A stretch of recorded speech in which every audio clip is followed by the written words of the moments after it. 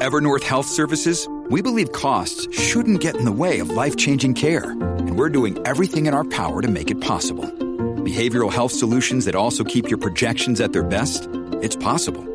Pharmacy benefits that benefit your bottom line? It's possible. Complex specialty care that cares about your ROI? It's possible. Because we're already doing it. All while saving businesses billions. That's Wonder made possible. Learn more at evernorth.com/wonder. Well, folks, welcome to one more edition of Politics Done Right. I'm Egberto Willies, your host. Thank you so kindly for being a part of the show. We are going to have a great show for you. Breeze MCP, welcome aboard. And no, it was not your hiccup. It was my hiccup. We have several channels going here and sending it off to the different channels. Somehow I had all the paths connected. But anyhow, Dawn Broadband, welcome to the program. Thank you for being here. Michael Rudnin, welcome to being here, or welcome for being here. Whichever one is grammatically correct. Every now and then my grammar slips me. Every now and then you know how that goes. Anyhow, folks, we are going to have a great show for you today. Please let me know if the levels are okay, or the levels too loud, or the levels right, because we had some adjustments that we were doing over the last few days. So if we need to adjust the levels downward, please let me know, and I will make those adjustments that are necessary. Anyhow, we're going to have a great show for you today. What is the show going to be about today? But anyhow, what do you think? Did you have a good holiday? I refuse to use the name because it offends some. Others it do not. So I just say, did you enjoy your holiday? I had my holiday here alone. My wife is in DC with my daughter. She gets back tomorrow, I think. My daughter so far has been improving. But I had a socially distant Thanksgiving dinner. I think I can call it Thanksgiving dinner with a good friend of mine. It was only 4 of us. Usually when we have Thanksgiving dinner at her place, it's usually 30 or 40 of us, and it's huge. Well, she still made a whole lot of food, but it was only 4 of us socially distanced. And I think the only reason that I was over there is she probably felt very sorry for me that I would have been having some noodles and soup for Thanksgiving. So he said, come on over. And I said, no, well, I just flew in from DC and I want to kind of isolate myself. She said, you wear your mask all the time, don't you? Yes. Didn't I see those pictures with you with a mask on, with gloves on, and a glass over your face? Yes. Well, you can come to dinner socially distanced from us and keep your mask on, except when you're eating. Okay? To which I said, okay. And we did the right thing. Yeah, thank you so kindly, Nanette. I'm supposed to get my update today. She went to do her rounds at the university hospital today. And first of all, it's raining in DC. And she had to walk to the place with her stick. And she sent us a text and she said, I really feel like today I really felt, what's the word that she used? I really felt that word that she used, not invalid. What is that word? Anyway, she used the word that saying that she felt like she didn't have all her faculties together for the first time because she has barely one use of one hand. The other hand she has full use. And then she just said that when they took the gloves off of her, she made it was like all the other doctors are there looking at, oh, look at how your hands behave and all that good stuff. So it was kind of interesting. And then she said, I can't wait to get back home because she's so tired, doing rounds at the hospital and all that kind of stuff. But like I told her today, it's just great that she went there. Yes, we're going to have a good show today, Jacoby G. Let's have a good show today. Either you already know haters are in here or will be in here. We're going to have a great show. You know why we're going to have a great show? Because Jacoby G is here. Because Bridge MCP is here. Because You Ain't Black is here. Because Paulette Stansel is here. Because, let's see who else is here. Because Nanette Birdsmith is here. Because Dawn Broadbent is here. Because Michael Rudnin is here. We don't other people don't make our show, Tank 28, don't make our show not good. We don't define what's good by other people. We make things good, all of us together. Anyhow, let's go ahead and let's get busy. The show today is about Chicago RN gets real on the pandemic, Chuck Todd on anti-science, right-wing, and more. Welcome aboard, Deborah John. Great to see you. And Paulette Stencil, great to see you. Chicago RN Dennis Kosuth described their COVID pandemic. Chuck Todd, I got to fix it. That's a grammatical error. Chuck Todd comes clean on right-wing COVID complicity, viral inequality. So where are we going to start? We're going to start with good old Chuck Todd and the introduction that he gave to his show yesterday. What I think is so good is that even the mainstream media who tries to, one side says this, the other side say this, and not take sides, even Chuck Todd in this particular piece, if you read between the lines, he was slaughtering the right to say, look at what you guys have brought upon us. I want you to listen to this, and then we'll take it on the side. Let's get busy. Today on Meet the Press, Chuck Todd got the sense of desperation that we have in this COVID crisis in the right tone. He got it perfectly, in my humble opinion. I want you to listen to that, and then let's go ahead and take it on the other side.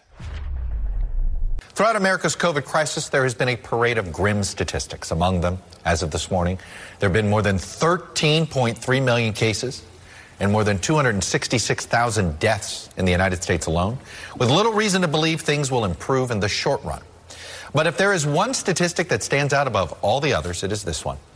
The United States has 4% of the world's population and somehow has 19% of the world's COVID deaths. This is hardly what people mean by American exceptionalism. And no amount of gainsaying or presidential tweeting that increased testing is somehow to blame can wish away this dubious honor. This weekend, tens of millions ignored pleas from health experts and some government officials to avoid travel and instead spend time at home with their immediate families. The result may well be a COVID surge beyond the record numbers we've seen. How did we get here? Did we lose faith in our government because our government gave us reason to lose faith in it? Was it a decades-long assault on science and objective facts, particularly by some on the right? Was it a fractured media environment that invites people to seek alternative facts that fit their personal worldview? Or are we just fed up, done with months of Zoom meetings and closed stores and kids home from school, that we've simply had enough? Enough that millions feel it's worth taking a big risk to have a brief sense of normalcy. Whatever the cause, the results are clear. Millions are being infected, hospitals are near their breaking point, and healthcare workers are the ones paying the price. And hospital workers are the ones paying their price. I have another video that I did today with a registered nurse out of Chicago who put everything into context. But when Chuck Todd gives some very important information. 4% of the world population, 19% of the deaths. Think about that. Think about what that means. Think about how we go around patting our backs about being exceptional, about doing things better than anybody else, about having the best healthcare system in the world. None of it is true, of course, but if what we are really is an extractive society with a few people making a whole lot of money on the pains of everybody else. And this we have gotten so antiseptic with it. We have gotten so mathematical with it that we don't have to worry about all these deaths. Think about if we had 4 or 5 jumbo jets crashing every single day. If we've had a 9/11 every day and a half. Think about that. But we don't care, right? And I'm not talking we, I'm talking about the people in power. They don't care. They don't care that people are starving. They don't care that people don't know what they're going to do in the next few months. They don't know that people don't have where to put their kids. They don't know that people can't do the things that they want to do. And we tolerated this exceptional country because we can just say, we are exceptional. We are the best. We believe it. and we don't try to get better. Chuck Todd's introduction of this COVID crisis today is one of the best ones he's done thus far. We are in dire straits, and unless we demand of our politicians that they take care of business, nothing will get solved. We're going to talk about that a whole lot on the show in the next few days. Now, I really, Chuck Todd said something, when he spoke about all these things, and he said specifically on the right. For all of you who know Chuck Todd and how he reports the news and how he does his questioning and who he brings onto his show, for him to put those 3 words or 2 words in there, I mean, that is big. For those of you who follow him, that was big. The reason we are in the state that we are 4% of the world population, 19% of the deaths. The reason we are there is not because we are different than any other country. It's because of our right wing. Our right wing made doing the right thing somehow suspect. Doing the right thing was somehow a problem. And that is where we're at. And thank our lucky stars that the administration that is coming in, whether you don't think it's progressive enough at all like I do, but it's a better administration that's coming in to get the work done. I think it is so important for us to know that things are going to get better. Anyhow, one of the things that I think we failed at several times is that we don't push back when we need to push back, including Chuck Todd. I was happy with what he did there. He came out and just pointed out, yes, it's the right wings whose fault all of this should lie on. But the good thing is, or the bad things that we don't do that when we should, many times when we should. And that's why listening to Fareed Zakaria this weekend kind of, made me feel pretty good, because we had one of these pompous right-wingers who came on to the show, Fareed Zakaria's show, and he stopped him in his tracks. I want you to listen to this, and then we'll take it on the other side. If you want to understand what good journalism should look like, all you have to do is check out how Fareed Zakaria took care of this particular right-wing pompous historian. But you know what? I don't always agree with Fareed Zakaria, because I think sometimes he's more measured than he needs to be. Sometimes I think he's more in as much as we are supposed to try to always work together, sometimes I think he's a bit soft in his conclusions, but he's an excellent journalist that I think we should always listen to. I was excited the way he handled this person, measured but effective. Check this out and let's take it on the other side. Neil, what do you think is the message in Biden being elected, Trump being denied a second term, but the Senate apparently staying Republican, the Democrats not doing so well in the House? Make sense of that. Well, I'm going to disagree with your monologue, Fareed, which I know is very presumptuous of me, but actually what you said seemed to contradict itself. You began by saying the country was deeply divided, and then you went on to show that actually when you look at voting, it cut across racial divisions quite clearly. And I'd argue that this election has actually been the victory of the centre, running against a great deal of media commentary, some of it yours, that foresaw a constitutional crisis, if not an outright civil war. This election wasn't the 1860 election that led to civil war after Lincoln's victory. It wasn't 1876 when a bunch of states sent rival electors to Washington and the whole thing ended up being stitched up in a rather seamy deal. In fact, for me, the most surprising thing is that you had highest turnout since 1900, both sides successfully mobilizing voters, but the country collectively voted for the center ground. Neil, let me ask you about the Republican Party, and this is why I would persist in saying that the country is polarized. You have now, by the latest poll, 77% of the Republican Party that believes that this election was fraudulent and that Joe Biden stole it. You have a situation where Donald Trump is, without any question, the dominant figure in the Republican Party, even after having lost an election. Well, let's remember, Fareed, that many Democrats felt that way, not only about the 2016 election, but about the 2000 election. So it's not like it's the first time that the losers have said the election was stolen. The Democrats spent 4 years trying to find evidence that Vladimir Putin was responsible for Donald Trump's election and failed to find it. So I think we shouldn't over-exaggerate. We shouldn't exaggerate what we are seeing here. I just want to do a factual point. Neil mentioned that Democrats also, after 2016, thought the elections were rigged. I just checked it. About 30% of Democrats thought the election was rigged or fraudulent. It is now, as I said, about 75 to 80% of Republicans who believe that. So I do think that is a difference.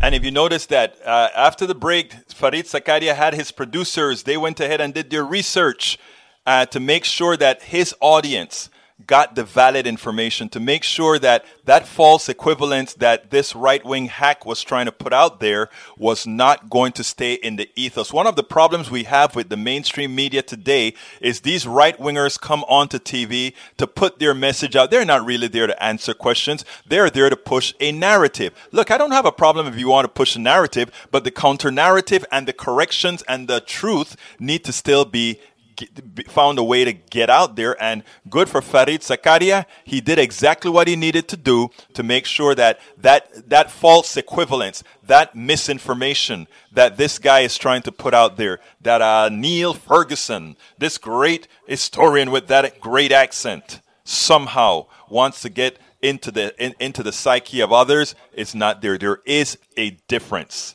There is a difference. And the losing side, whenever they spoke about Democrats, were really not the losing side ever. Remember that. But when it comes to Donald Trump, they have always been the losing side. Great job, Fareed Zakaria.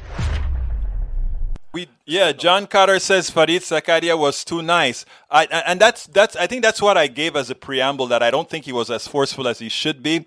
Interestingly, right? Whenever we see them do these things for us, it's like even when I saw Chuck Todd say, all of these problems, generated by the right, or whatever words he used. For me, it was like, wow, that is great. Finally, they get the pelotas that they're going to go out there and say, the reason we have 260-something thousand Americans dead is because of the policies of the right. When they start saying these things, people start to, it gets into their psyche. But when they do, well, the Democrats want this and the Republicans want that. Yeah, but what the Republicans want will kill you. What the Republicans want to give you will make you poor. What the baseline Democrats want to do is pretty much fearless status quo, keep you doing fine.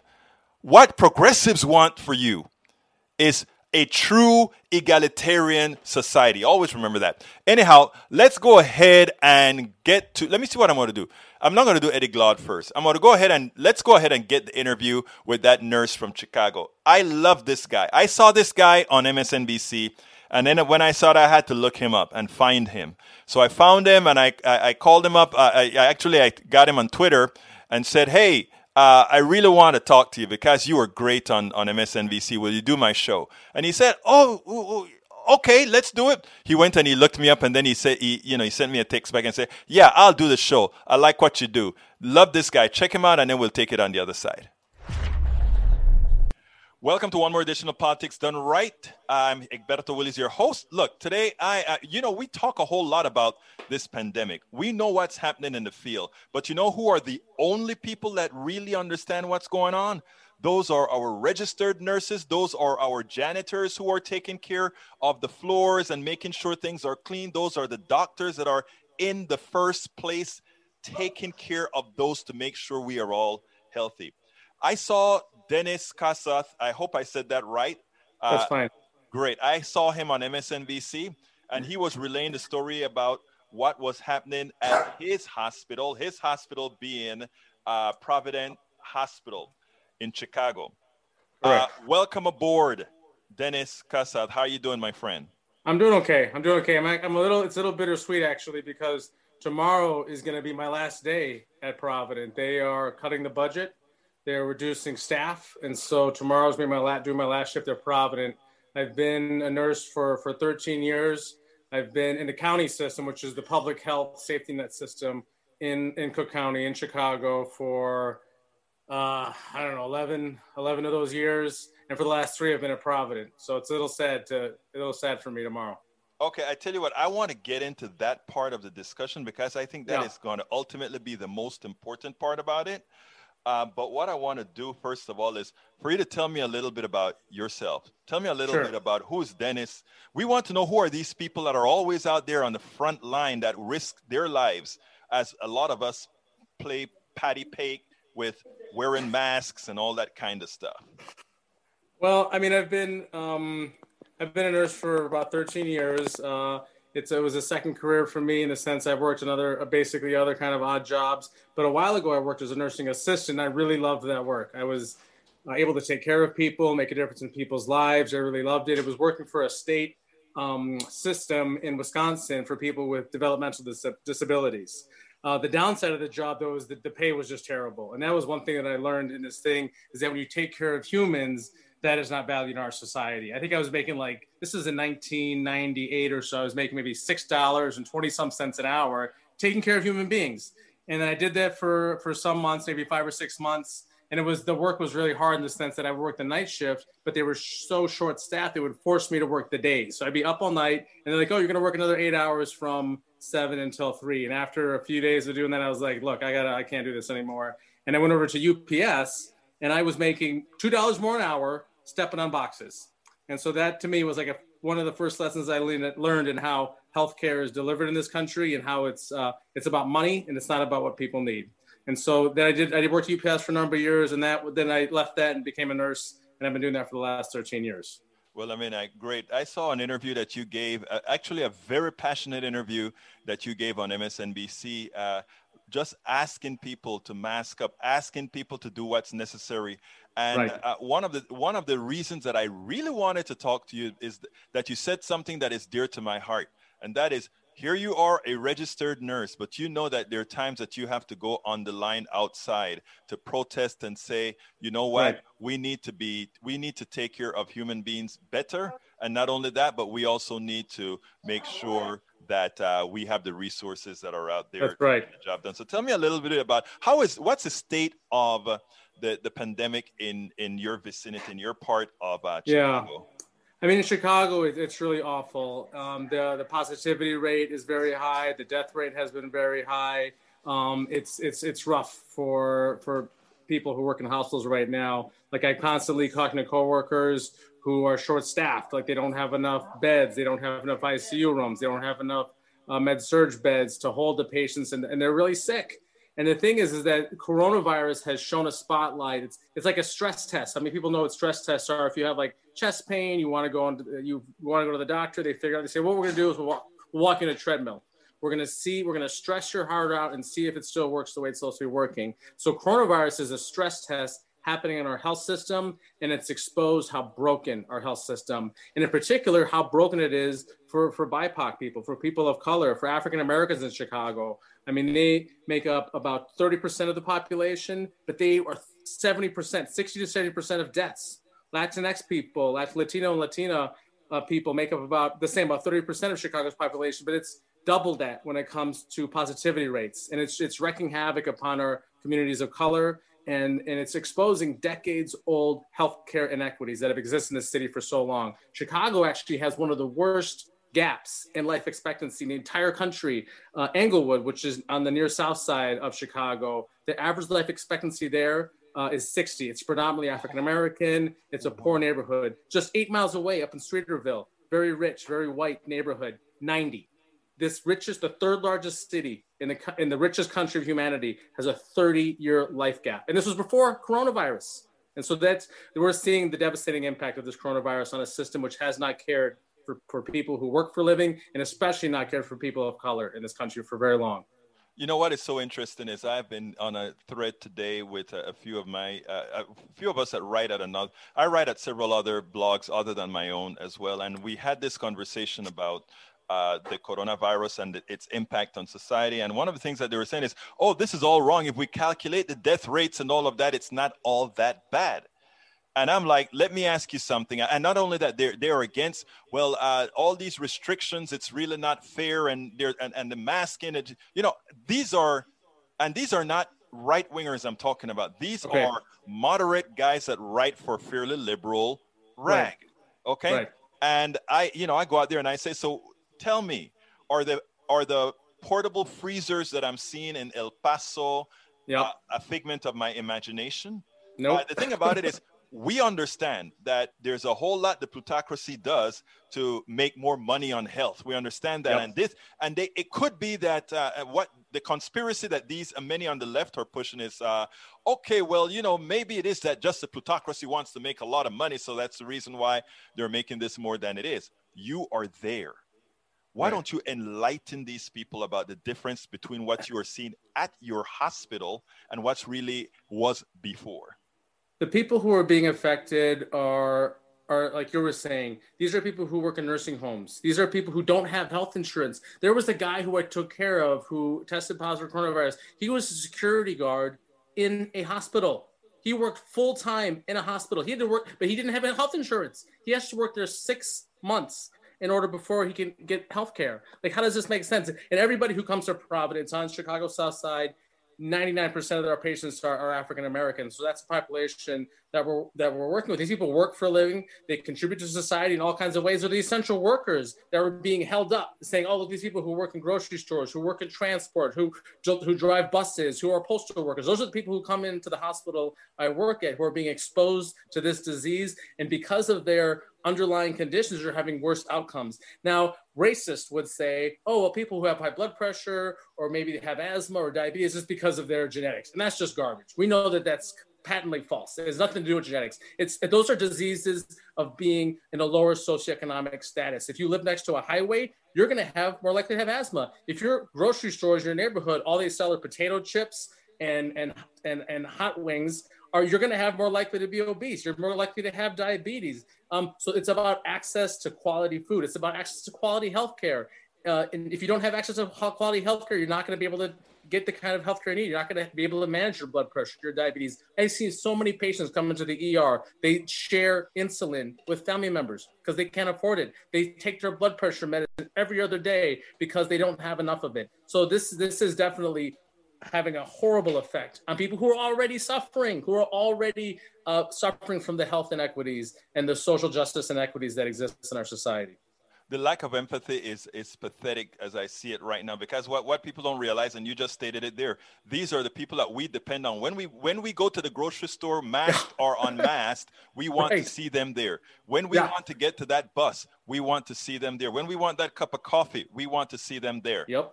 Now, here's an interesting thing. You're at a hospital, a security guard who works at the hospital gets sick, and you say, wait a minute, how comes he's working at a hospital and can't get care? Well, many times the hospital, in order to give more credence to the point that you made, where you stated that it's not about healthcare, these hospitals who are providing a service to make a profit off of your illness, they will go hire security guards from companies that don't provide their people health care, instead of hiring it from the hospital itself, where they're required to provide health care to their full-time employees. You got it. Gives?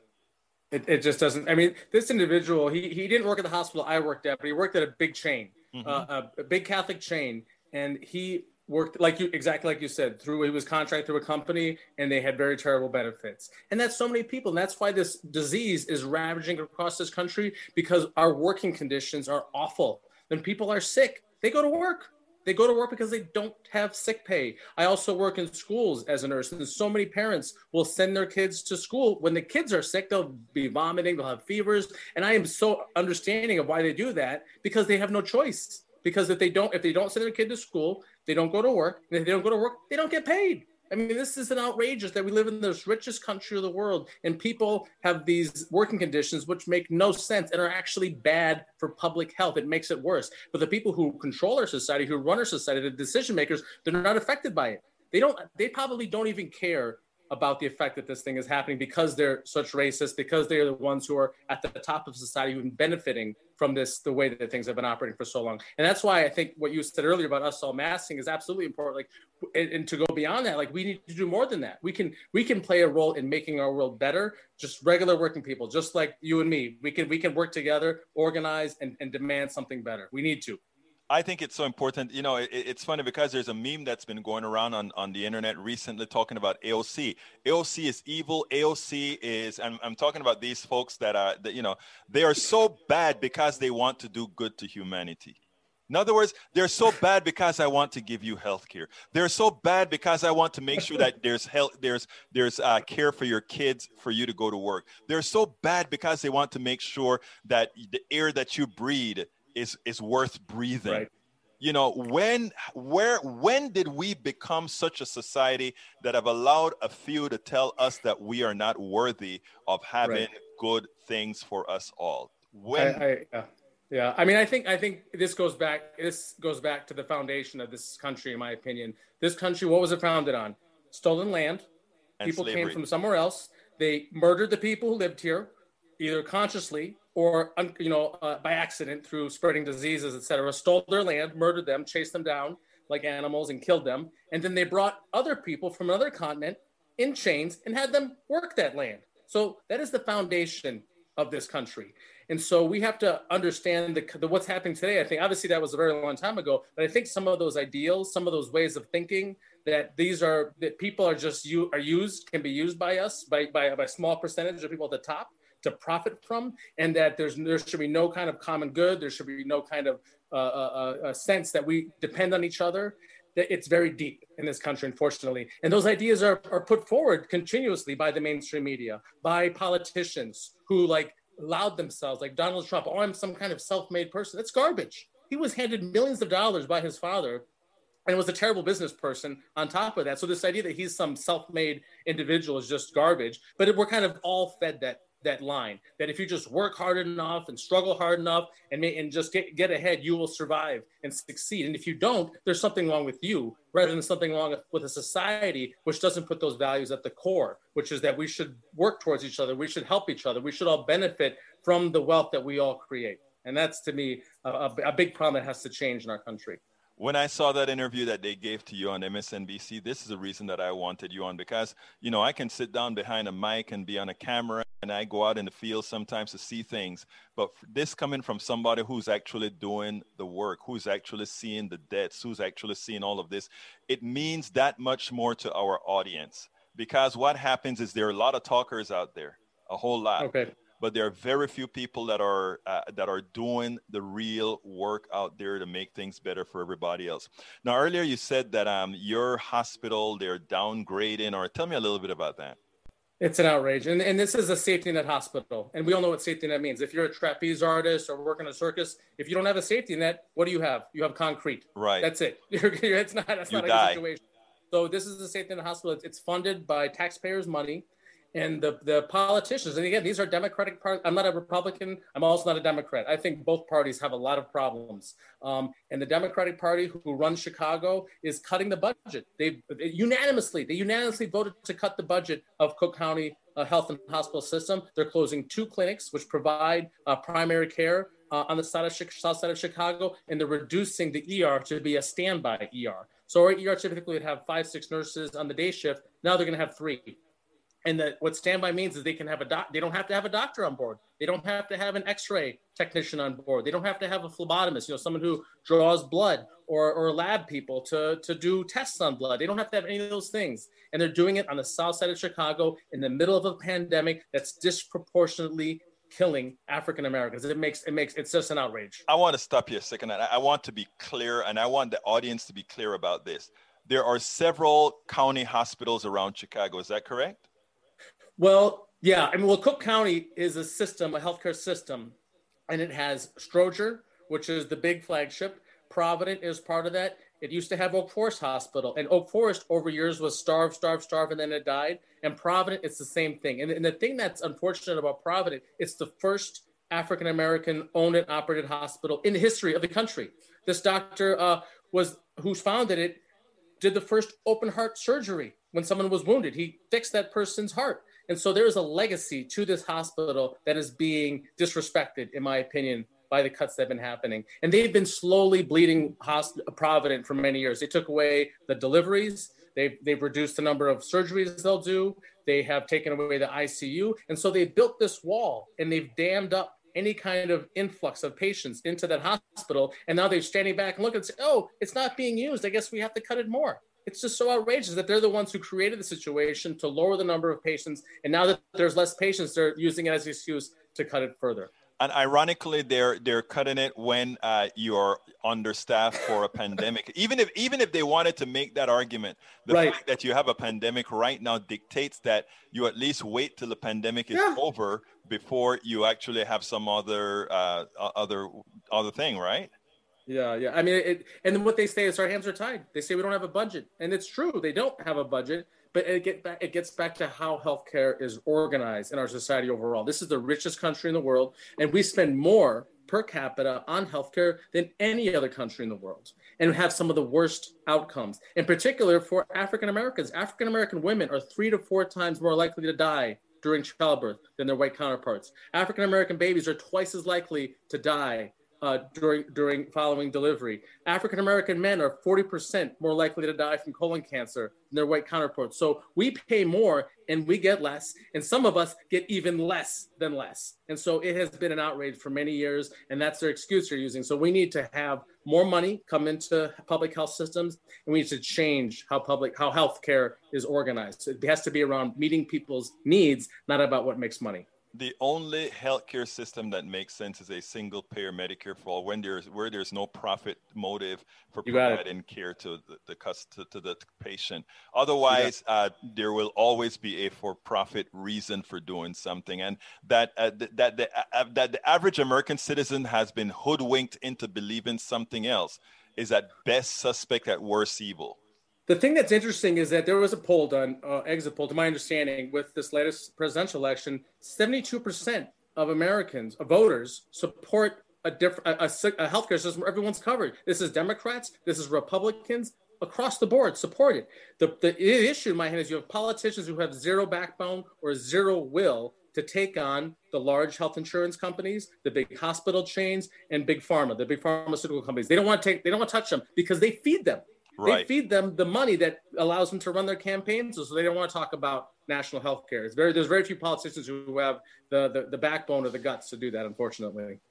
2 more questions. The first one is, what can we do to help this situation? The audience that we're talking to, we have both a progressive and a conservative audience. Okay. I mean, I think that some of the basic health care safety things are things that we need to do. Wear a mask. Keep safe distances, wash your hands. Those are the things that we all can do. But the thing that I'm thinking about is a lot of times these nurses are held up as heroes. And maybe becoming a nurse is something that someone has to think to do to be able to fight this disease. You don't have to be a nurse. You don't have to go to school for 2 years. You don't have to be dealing with blood and vomit and all this stuff, all the body fluids to do your part. We can all do our part. Wear a mask, keep safe distances, wash your hands. Those are the things. When you get sick, seek medical help. I think those are some baseline things that we all can do. Secondly, we need to advocate for ourselves as patients. We're all patients. We're all people who need health care. We're all people who require help. There needs to be a higher level of public health knowledge, meaning that we should support having more nurses in schools who are part of educating young people about what public health means, about basic things that we can do to keep ourselves safe. But we also need a better system that centers patients' needs over making money. Everyone can advocate for that. Call your representative, organize with your neighbors, talk to people in your workplace about fighting for a better kind of healthcare system that our country deserves. Okay, Dennis, what didn't I ask you that I should have asked you? I mean, you covered a lot of things. I think you covered a lot of things, and I really appreciate it. I think that I really appreciate your questions. I really appreciate your time, and I appreciate your interest and your audience interest in this topic. Well, look, Dennis, it's been my pleasure to speak to you. I wish we had more spokespeople as good as you are on this particular issue, because that is what it's going to take. America needs people who understand the issues and who can put it into a form that they can understand. So thank you so kindly for having been. Oh, go ahead. Well, I was just going to say, I think you make an important point, but there's also nothing special about me. There's nothing special about me. The history of this country is regular people like ourselves who have stood up for something and made it right. Slavery was ended because regular people stood up and ended slavery. Slaves stood up, abolitionists stood up, enslaved people stood up. The right of women to vote did not happen because it was handed down from high. Regular people stood up and fought for that. Gay marriage was won because people stood up, regular people stood up and fought for those things. We can make this world better. We can make this country better. Just regular people like us. We just have to educate ourselves, learn the issues, and organize. We can make it happen. Dennis Kosa, if you don't know it, it's been my pleasure to have you on Politics Done Right. You're welcome. You're welcome. Anytime. Thank you. I love that guy, registered nurse Dennis Kosa. I mean, it was great. You know, when I saw him on MSNBC, I just said, I had to get this guy. I had to get this guy. Anyhow, folks, thank you very much for listening to the guests. Welcome aboard, Jeannie Hoyt, Just Me, Paula Grebe. Let's see who else just came in as we spoke. Norman Reynolds, welcome aboard. Who else is here? Who else is here that I didn't call out yet? I'll go through the whole list a little bit later. Anyhow, yeah, love that guy. Anyhow, folks, if you are on YouTube, support, become part of the posse. Click on that join button. Please go ahead and click on that join button. Waving Just Me. How you doing? How you doing, Just Me? Again, click on that join button and become a part of our YouTube posse. If you're on some other channel other than YouTube right now, you can still become a part of the posse by going to politicsdoneright.com/YouTube. Again, that is politicsdoneright.com/YouTube. If you go ahead and click up that thing, you'll do just fine. Anyhow, if you want that book on the screen, it's worth it. How to Talk to Your Right-Wing Relatives, Friends, and Neighbors. Please go ahead and get your copy either at Amazon, where if you order it, you can get it right away. Or if you want to cut out the middleman and do it directly at our store, where I will go ahead and autograph it as well as send you a bumper sticker. You can go ahead and send it directly or purchase it directly from our store. Either way, it's fine with us because you will be supporting the cause by doing so. That is at politicsdoneright.com/store, where you can get not only that book, but you can also get our book, As I See It, Class Warfare, The Only Resort to Right-Wing Doom, as well as our weight loss book, etc., etc. By the way, I saw somebody mention about George Carlin. I love George Carlin. George Carlin. In fact, in that book that I just showed you there, the As I See It, the conclusion, I actually quoted a 3-minute piece by George Carlin that I cut out, where he talks about what the plutocracy is doing to us. It was genius what he wrote. I was going to read it, but I don't have the time to do that right now because there's one other video that I want to show you. But anyhow, you go ahead and go to politicsdoneright.com/store, and that be me, Frige MCP. That be me. I love that. Anyhow, secondly, you can support our program by going to our Patreon. Our Patreon is at politicsdoneright.com/Patreon. Patreon is spelled Patreon. That is politicsdoneright.com/Patreon. Patreon. Alternatively, of course, we all take PayPal. And PayPal, you can go ahead and go to politicsdoneright.com/PayPal. Again, that is politicsdoneright.com/PayPal. Did I get all those things in? I think I got them all in. But please, if you're on YouTube, click that join button. Become part of our posse. We need you. We actually very much need you. All right. The other topic that I wanted to talk about today is income inequality. And I found this article. It was originally on Common Dreams, and I had to repost it at my site. Again, it uses Creative Commons, so done it by giving the particular attributes. But what it talks about, I want to read a part of this thing that is very important. It says, it talks about how inequality has become viral. And then it gave some statistics that are shocking, and I'm going to read it real quick. It says, an average of $200,000 each. This is what has happened. How much of our money has been transferred up the ladder, not down. You know, they always talk about we're taxing the rich and somehow we're taking away the birthright of the rich. Everybody cares about the rich, right? The PDR posse, Brige MCP, love you, girl. Anyway, check this out. I want you guys to listen to this. How our money is going up. an average of $200,000 each to the richest 10% of Americans. In November of 2019, Wilshire total market stood at about $32 trillion after plunging at the start of the pandemic. By November of 2020, it had risen to $38 trillion. That's a $6 trillion overall increase for stockholders. The richest 10% of Americans, about 25 million adults, most of them millionaires, owned 84% of all stocks. So it's a small percentage. 10% of Americans own over 80%, 84% of all stocks. So when they always talk about, oh, the stock market goes up, it lifts all boats, they are lying to you. Very important. Then here's the other one. An average of $1.5 billion each to the richest 650 individuals. In other words, we have given $1.5 billion to the top 650 people. They say, oh, well, they earned it. They invested their money. No, they did not earn it. We worked, and our excess labor, they took. They agreed, oh, we want to pay you $7 an hour, $12 an hour, and whatever is left over, which is a lot, it's us. I'm going to tell you another little secret after this, but I hope I remember about that, about small business and what's going on right now. Remember I said small business. Okay, so $1.5 billion went to the top 650 people in this country. 650 people. Country with 330 million people. 650 million got $1.5 billion each on average. Let me put this on the screen so you guys can see as I'm reading it. An average of $25 billion each to the richest 25 individuals. Bezos, Musk, Gates, Zuckerberg, and the 11 other richest Americans had $922 billion around this time last year. As of Thanksgiving Day this year, their wealth had increased by another $375 billion. And you can say, oh, well, they are investors and they're rich people and that's how... No. That is how we have been taught to think.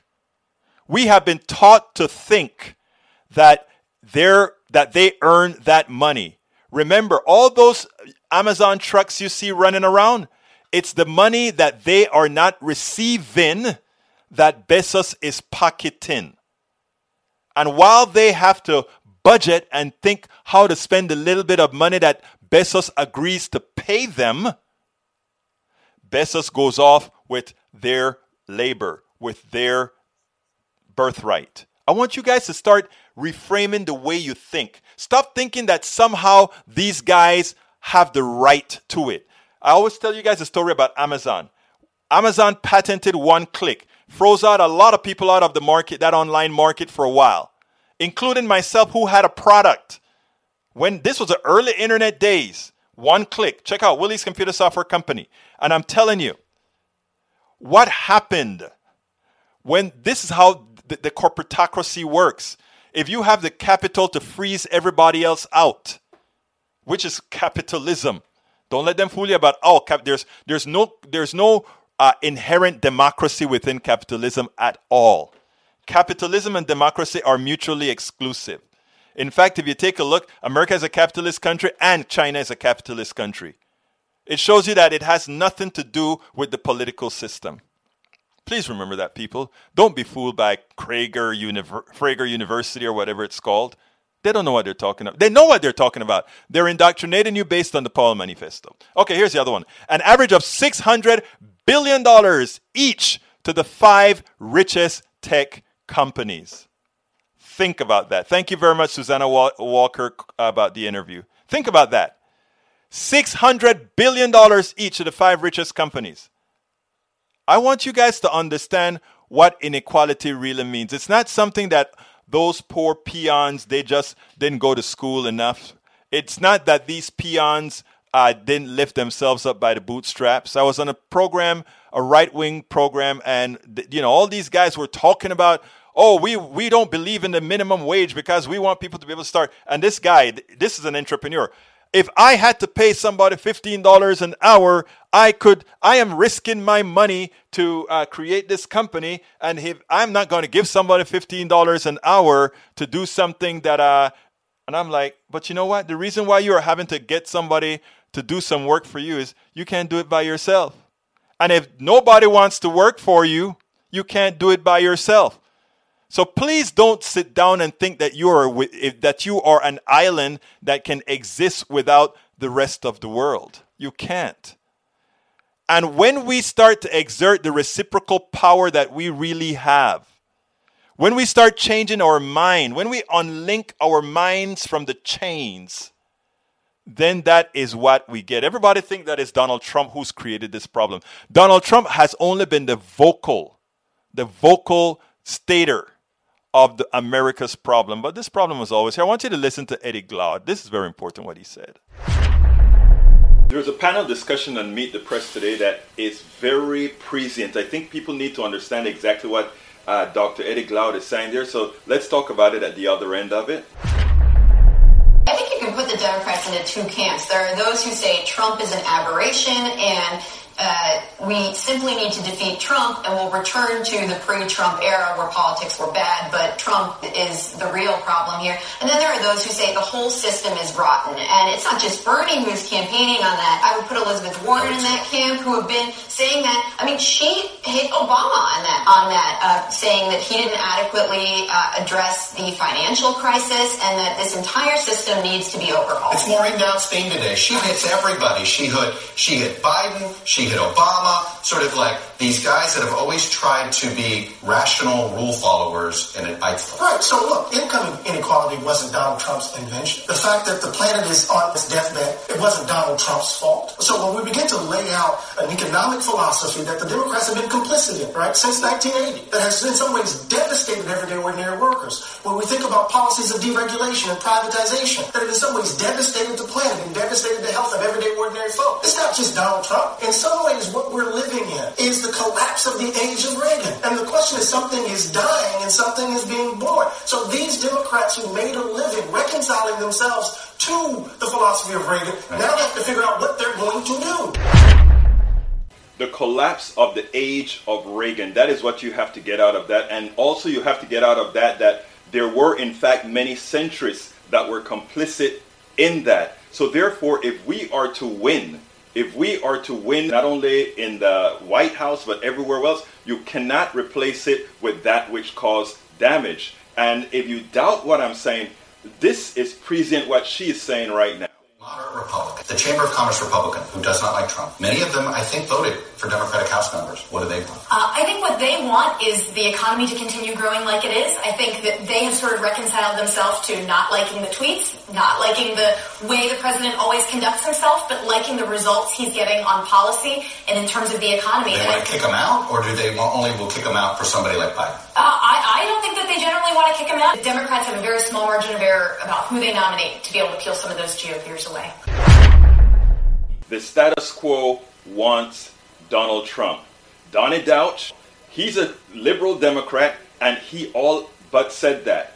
Put a progressive in there, he rather Donald Trump. What has to be done, folks, is progressives have to get their voices out because we match what the people are looking for, and then nominate a progressive candidate who will then be able to bring in Republicans themselves who are asking for progressive policies. She's right. It's a tightrope to fit, but it can be done. It's the only thing that can be done, and it's the only thing that's going to save the middle class, the poor, from demise. That's the only savior from indentured servitude. Friends, please click. Now, it's funny because I did that last year, and it's amazing how prescient it is even right now. Now, the thing that I wanted to say, and it just tickled my mind about it. You know how Amazon is making a killing, and all these big companies are making a killing. Let me tell you something else that Trump did. I mean, he didn't really believe in it, but he did, and he talks about open up. He wanted to make sure that bars and all the little stores and all these guys could open, right? And one of the reasons that he uses that it's sort of a double think there, because all these little businesses are going out of business permanently. And he doesn't mind that at all. But if he knows that there's, people, whether they decided to open up a lot of these businesses or not, most of the people who have a mind, they weren't going to go to these businesses anyway. So a lot of them would make a little bit more money. They would probably go under anyway. But here's the kicker that's happening here. When we have an economic system that does not support the little man, but gives all the tax break to the guys on top. A lot of small companies are going to get out of business. Amazon is going to teach America, hey, I can do just about everything online, which, that's capitalism, right? If you have a different method of shopping, then all these other companies have to find a way to become like Amazon to join the fold. But they don't have the running start, right?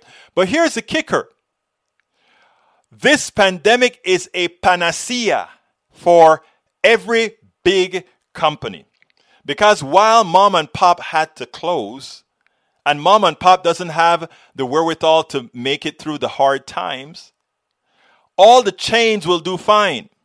So what you're going to find is that nice little Greek restaurant that you liked around the corner, that nice little Jamaican restaurant that you loved across the corner. Well, the one Jamaican restaurant on Richmond is still doing fine because they figured out how to do some boss takeout, and since they're a niche market, they're able to do better. But for the average mom and pop, just regular diner or whatever, they're not going to make it. But you know who has the cash to stay in business forever? McDonald's, Chick-fil-A, all these guys, they're going to do just fine. And when the pandemic is over, you will have a lot of closed businesses never to come back. And guess what? Those people that used to patronize those businesses in the order of billions are going to be going to the big companies because there's not enough little companies there to service them anymore. And it's going to be a while before that is recovered.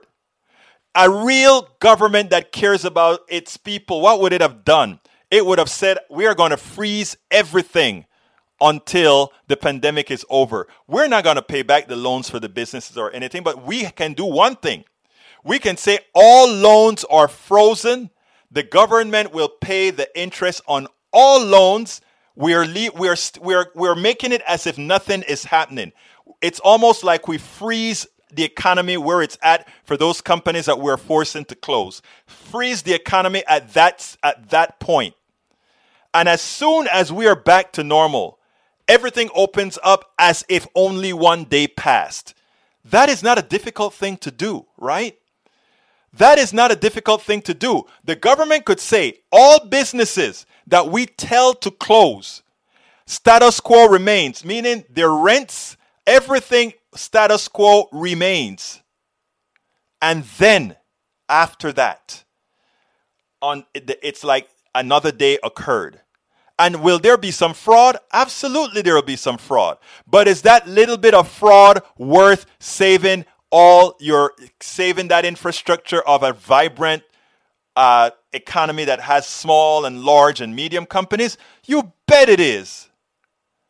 Look, if we cared about people, that is what we would do. If we really cared about true free enterprise, that is what we would do. But we only care about capitalism, which is an institution that's there it is a dog-eat-dog institution, an institution that cares nothing about humanity. It does have its purposes in some areas, but it definitely does kill.